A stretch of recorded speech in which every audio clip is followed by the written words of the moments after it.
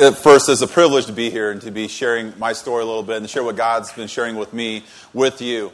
Honestly, my message, and you got to give it up for Ladd, Christian, and Dave. I mean, seriously. Like, it looks like it's an easy thing to do is get up here and preach. I was like, I speak all the time. I talk to thousands of people. I'm animated. I can move around. I enjoy that. But preparing a message to share God's word, that was a whole new experience. I mean, it is truly a gift from God to be able to do that. So I've been trying to prepare for the last couple of weeks, and then 2 days ago, God said, that's it, change everything. And I was like, huh? Change everything. I was like, Lord, but I'm comfortable speaking about this and talking about my family, and this is where I'm comfortable at. And God's like, no, I want you to change everything. I mean, literally 2 days ago, it's like, all right. So I apologize, but I did. I typed it word for word because, honestly, God gave me so much information. It was like information overload that I had to, like, all right, Lord, I can't talk 20 points. I mean, God, the people will leave. They won't stay if I do that. So he brought it down to 3 points, but I'm grateful for the opportunity to be able to share my heart here today. And before I get going, greatest thing about me is my family. I mean, I've been blessed to have the family I have. I have 13 children, 7 of whom are adopted.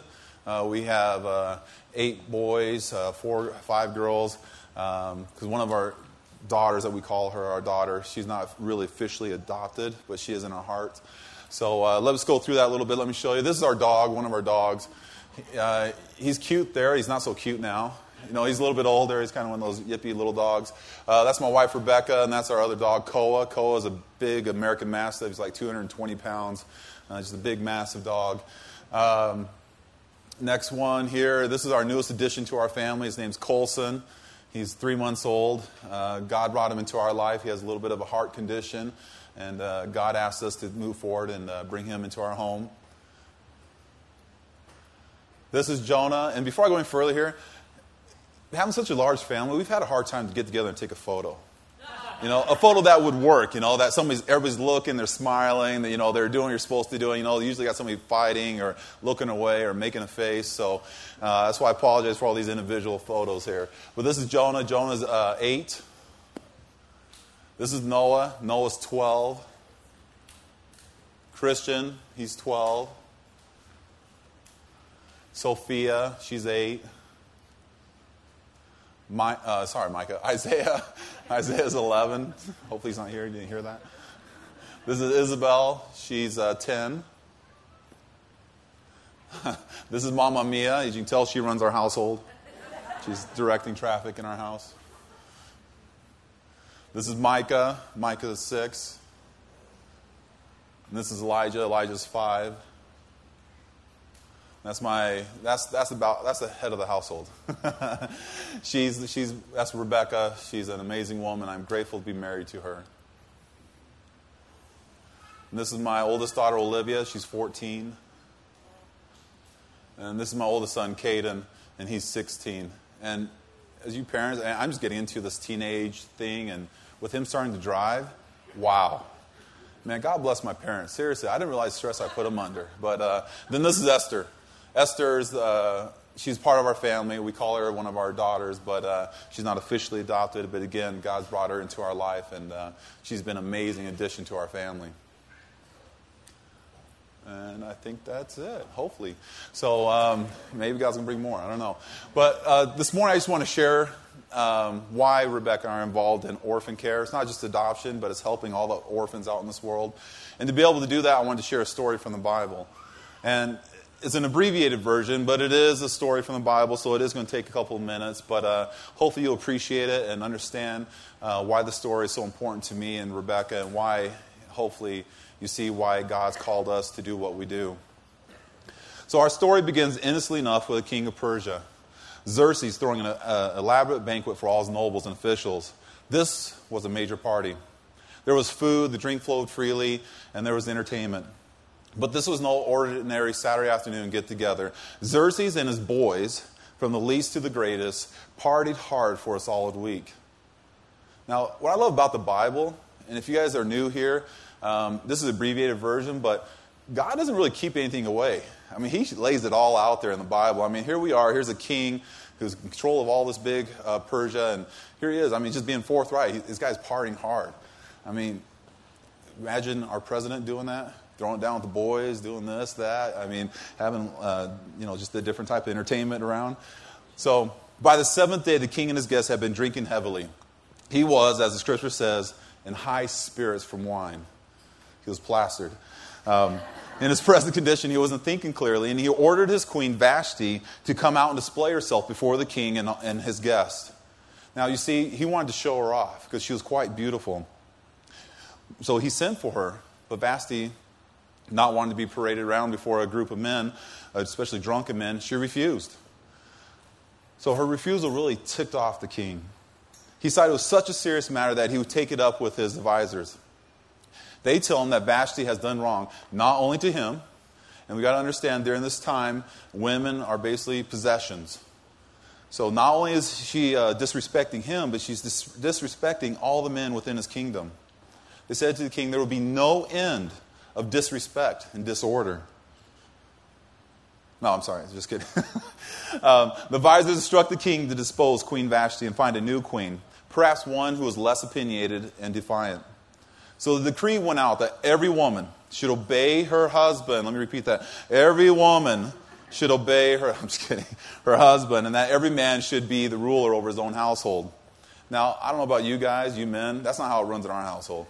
I'm sorry. She has me like this. I mean, she tells me jump. I say, how high? She lets me like to think that I, control the household. But after Xerxes gets rid of Vashti, he decides that, it's time for him to find a new queen. So what he does is he creates this search for he has beautiful young women come and make their bid for the throne. So the girls would be groomed and pampered for several months. Then each one in turn would spend some time with a king. Then from that experience, he would decide who was going to become the new queen. So now enters Esther. When she was just a little girl, Esther became an orphan when her father and mother died. Mordecai, her cousin, raised Esther from childhood as if she was one of his own. Esther, now a young woman, is selected as one who will be introduced to the king. Her beauty captivated everyone who looked upon her. And wouldn't you know it, when Esther was brought before the king, he finds her more beautiful and desirable than all the women in the land. The king completely is taken with Esther's beauty, and he makes her his queen. Now, the king had a good buddy, and his name's Haman. He has a big ego. Haman convinces King Xerxes to make a decree.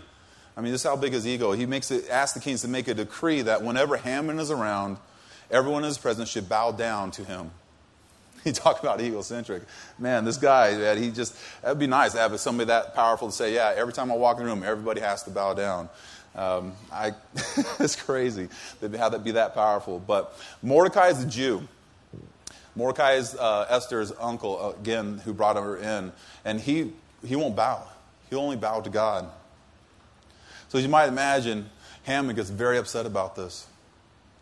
So instead of just blowing off, Haman's constantly thinking about Mordecai. How dare this guy resist the order from the king? So Haman comes with an idea that, not only am I going to take care of Mordecai, I'm going to exterminate the whole Jewish population. So Haman tells Xerxes that there are a group of people who do not honor the king's command, specifically the one about bowing to Haman.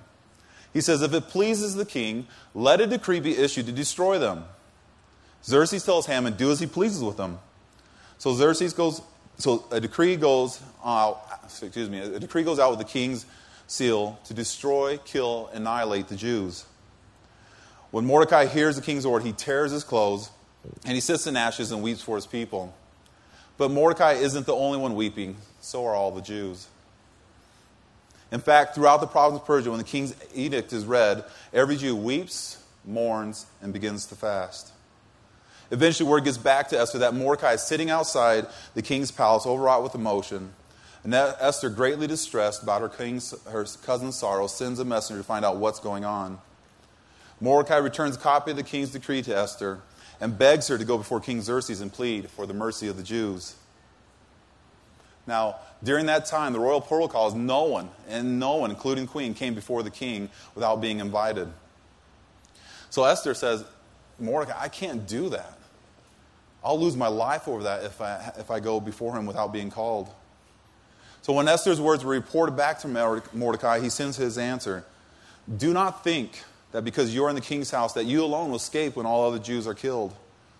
For if you remain silent at this time, relief and deliverance for the Jews will arise from another place, but you and your father's family will perish. And who knows that you may have come to this time of royal position for such a time as this. So Esther sends a reply back to Mordecai. Go, gather all the Jews, and fast for me. Do not eat or drink for 3 days, night or day. My maids and I will do the same. When this is done, I will go to the king, even though it is against the law. If I perish, I perish. So during the 3 days of fasting, Esther devises a plan. She decides to hold a banquet in the king's honor, invite Haman, and publicly expose him for who he is. Her plan is to get the king to repeal Haman's order to have the Jews exterminated. Now Haman, completely unaware of Esther's plans, is feeling quite good that he is the only one, besides the king, to be invited to this banquet. But while Haman's kind of strutting around, feeling good about himself, outside the king's courtyard, he sees Mordecai again.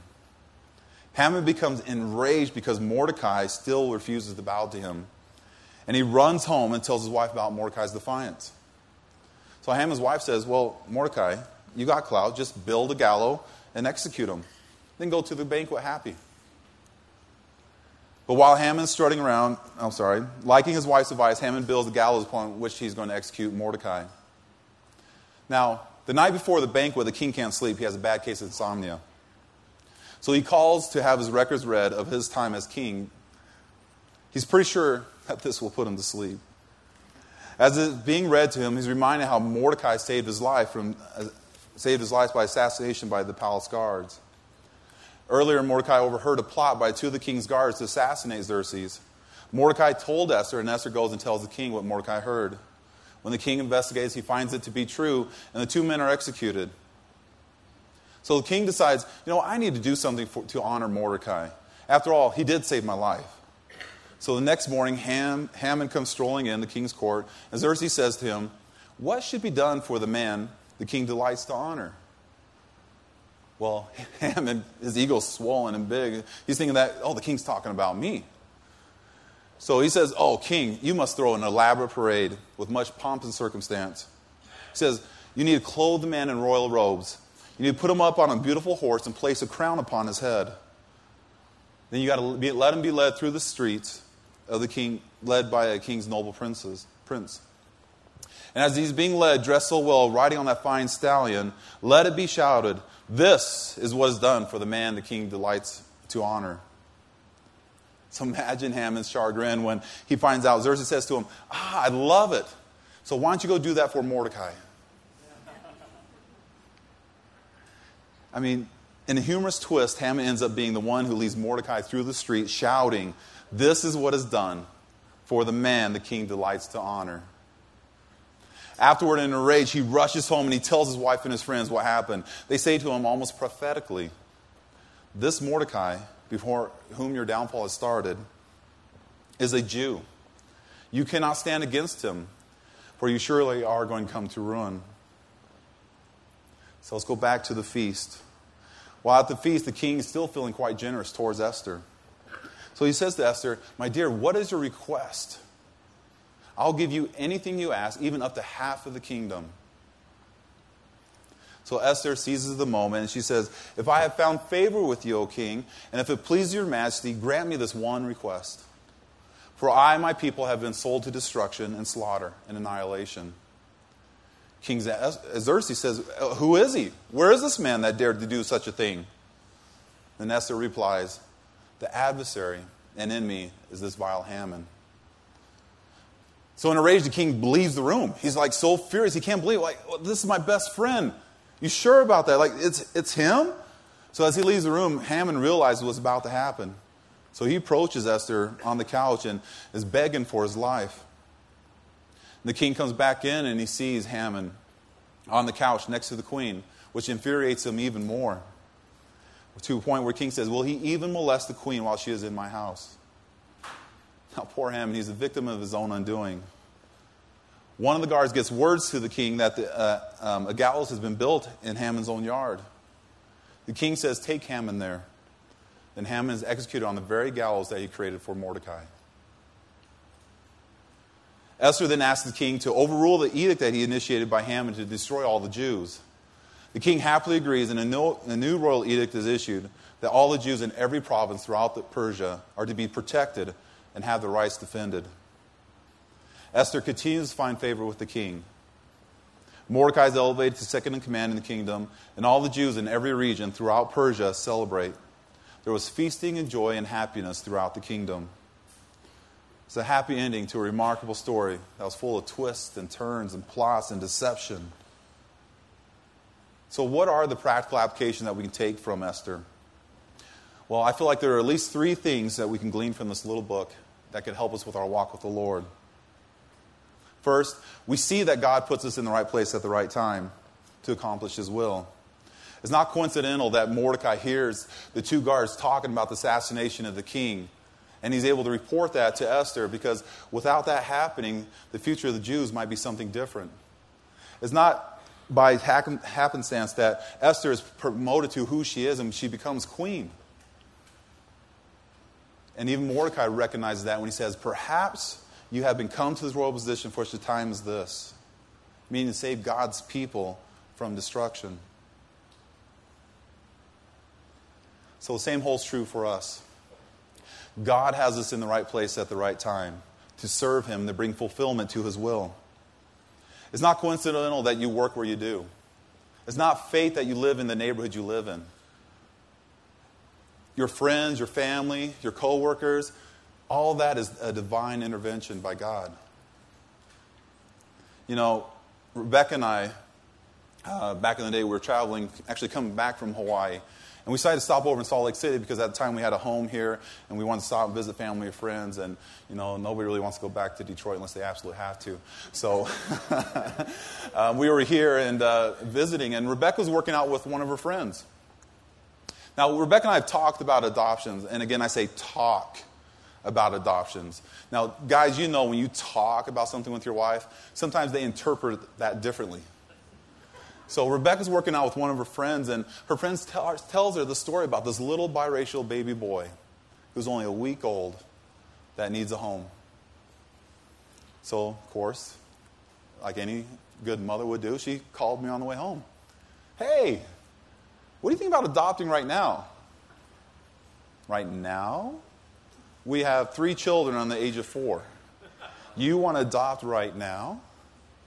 She goes, yeah, there's this little biracial baby boy, and, you know, I just think maybe we should try to adopt right now. Now, you got to understand, we've never looked into adopt. We talked about it, but we never really looked and understood what it was going to be. So for those of you who have adopted, you understand. We just thought we'd go down and write a check, and, you know, like Babies R Us, you go get a baby and go home. You know, we didn't quite understand that there's a process to this. So Rebecca comes back, and she has a stack of paperwork. I'm just like, oh, okay, you know what? This is good, because you know what? And I'm sorry, even before we get to this point, my response to her was, let's pray about it. Being the spiritual man that I am, I told her, let's pray and let's see what God has to do. And she's like, that's fine. You pray about it, I'm going to start the paperwork. And I'm like, okay, all right. God does places in the right place at the right time. Rebecca proceeds to stay up for over 70 hours to get the paperwork done for Isaiah. We have no clue what we're doing. I mean, she's doing her bio, she's doing my bio, she's signing my autograph. I mean, she's doing my everything just to make sure we get this done. And as you who have adopted, you know, you have to go through a home study, you have to do all these things. I mean, God had things so planned that it was amazing. My experience with God, and the reason why I said I wanted to pray about it, is because my experience with God is that He usually doesn't answer prayers right away. You know, usually it's drawn out, takes a long time, and usually my experience is because I'm not in God's will that happens. So here we are. I think I'm being a spiritual leader. Yeah, let's pray about it, do those things. We found out about Isaiah on a Thursday, or Tuesday or Thursday. I'm sorry, too many shots to the head. And by the next week, we had him. Less than a week, God brought Isaiah to our home. You talk about being at the right place at the right time. Because you understand, if we would have stopped here in Salt Lake on the way to Hawaii, Isaiah wasn't even born. Her working out with her friend, this conversation would have never happened. But by God's providence, we stopped on the way back home. And Isaiah was a week old. So we see that God does put us in the right place at the right time to serve Him, and more importantly, to fulfill His will. Our second point, that like Esther, we too need other believers to support us in our faith journey. You guys remember when Esther was going before the king and she said, hey, if I'm going to do this, I need you to gather all the Jews, not just a few. I want you to gather all the Jews and for you guys to pray and fast for me, and we'll do the same. Because she realized the monumental thing she was about to do. The truth is that when we become a Christian, we become a part of the wider community of faith. We become a part of the body of Christ. We need each other. And because of this need for each other, it's been said that there is no Christian that should live in isolation. There should be no Christian who lives in isolation. In other words, we shouldn't live our Christian life or experiences disassociated or isolated from other Christians. God has designed the family, the church, to be the support system as we journey through this thing called life. You know, it wasn't too much longer, and those who have adopted, I don't know if you guys experienced this, but within a year we adopted 3 times. So it wasn't too much longer that all of a sudden here comes our second adoption. This time it was a relative of mine. She was coming from Western Samoa, so it was an international adoption. It wasn't a domestic adoption, which, as you know who have adopted, or if you don't know, international adoptions usually take a little bit longer. But Noah came to our house, and he was almost 2. And Noah is an amazing young man. I mean, to see where he's at now, God is just blessed. But as you guys know who adopted older children or maybe are even involved in foster care, you know that sometimes those children come with baggage. Some physical and emotional baggage. And Noah came with some baggage. I mean, here he is, almost 2, and his mom's leaving him, saying goodbye. No prep. I don't know if he would have even understood at that time, but he did know something was different. And then just going through, trying to bring Noah and make him part of the family, you know, honestly, Rebecca and I were so naive. We just thought it'd be like Isaiah. I mean, it went fast, it went smooth. He's a part of our family. You know, it's easy. I think it's easy. I'm sure she might say differently.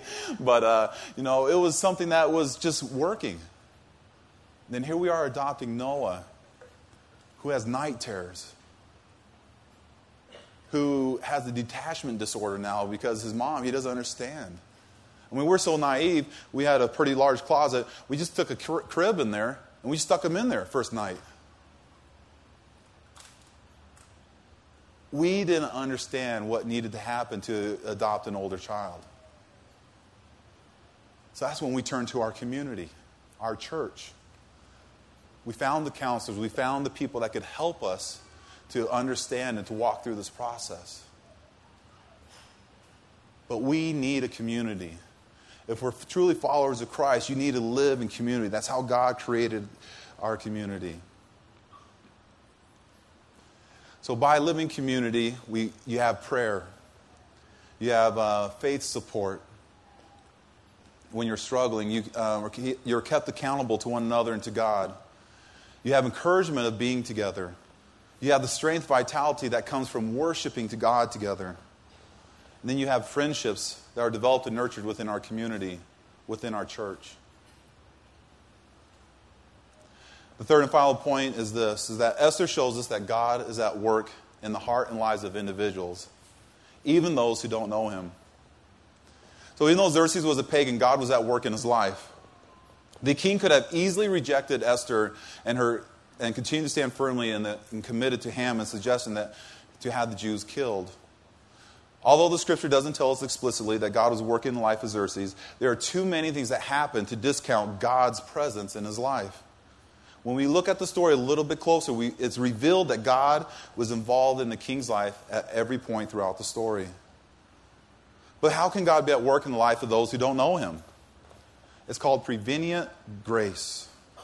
Prevenient grace is the grace that God extends to people, drawing them to himself even before that person comes to know God. God was at work in Xerxes' life. God in his providence softened King Xerxes' heart toward the children of God and spared them. God was at work in your life, even before you guys all came to know him. God was drawing you to himself. He is at work in your life right now. God has great plans for you if you're willing to allow him to use you. That means the person that you share Jesus with, either by your words or actions, every day has an opportunity to see Christ. It also means that person that you're sharing Christ with, by your life and your words, that person, God's already working in their heart.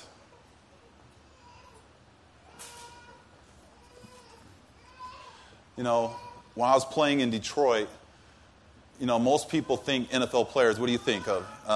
Womanizer, partier, drunkard maybe. You know, just a hellion. Right? I mean, most guys, and sometimes the stories you hear in the news most of the time are reports of those guys that don't make good choices. Well, I had a teammate at the time who was that, he fitted that model. He was one of those guys that would cause problems, cause whatever he could just to be rambunctious. He thought Christians were weak, that they were foolish, and how could you give your life to a God that you don't see? Tony Simple and I, we used to almost come to blows in practice every day. Because he would spit on you, he would hold you, he'd pinch you, he'd kick you, he would punch you, he would do whatever he could to try to get an edge over you. And this is my teammate. I mean, we're supposed to be working together, practicing, and this is what he's doing day in and day out. Now you fast forward a few years after we're both left Detroit, and I think we're out of the league actually. And all of a sudden I get an invitation to a wedding. It's his wedding. And I'm like, oh, great. I was like, well, you know, honey, we'll just go and we'll enjoy it and we'll just go say hi real quick and then we'll head out because I'm sure it's going to be a wild, wild party. But then I looked and see who's officiating the wedding. And it's our team chaplain, Dave Wilson. And just so you know, Dave Wilson will not do a wedding if you're not a believer. So I'm just like, what is going on? So I called Dave and said, Dave, you're doing Simple's wedding. What? He goes, I know, isn't that exciting? He is a follower of Christ. I'm like, Tony? Dirty Tony Simple? I mean, the guy who was voted second to one of the other guys, only guy in the Raiders, in the league, as the dirtiest player in the league. That guy is a follower of Christ. The guy who, honestly, God forgive me, I thought would never come to know Christ. But here's a guy now that's completely dedicated in following Christ.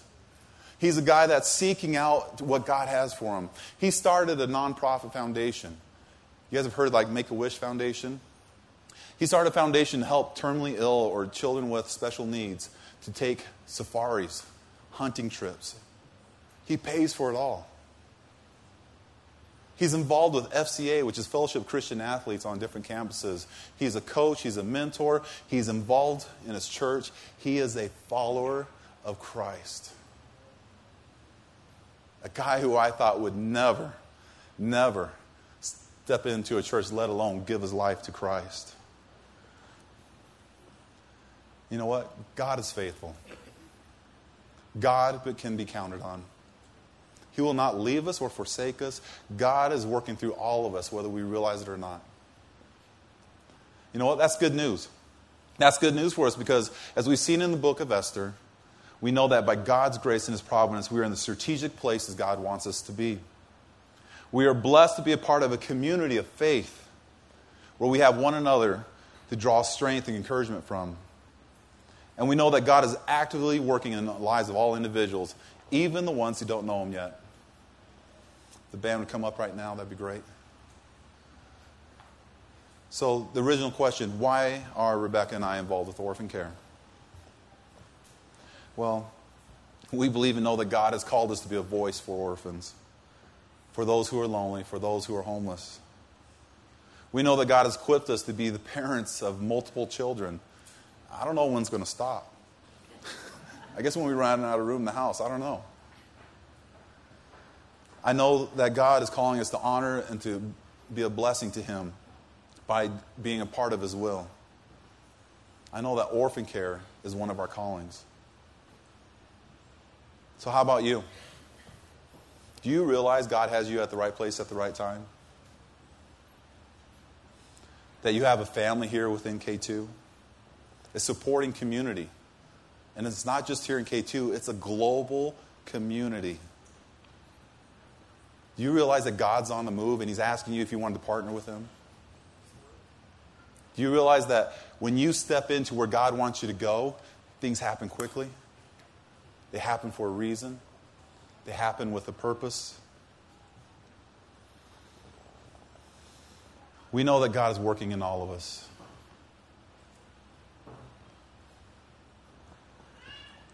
We know that God has a calling upon your life right now, and maybe some of you aren't trusting what God's calling you to do.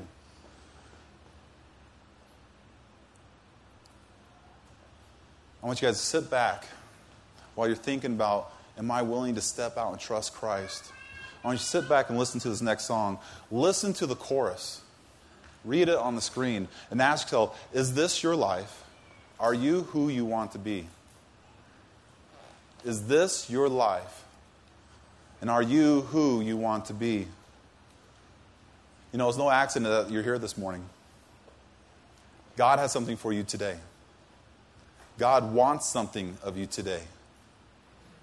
You know what He wants? He wants this. He wants your heart. He wants you to join Him in this journey called life and to experience something that you haven't ever experienced before. He wants you to get on board and to find out what it means to say yes to God. To say, God, please use me.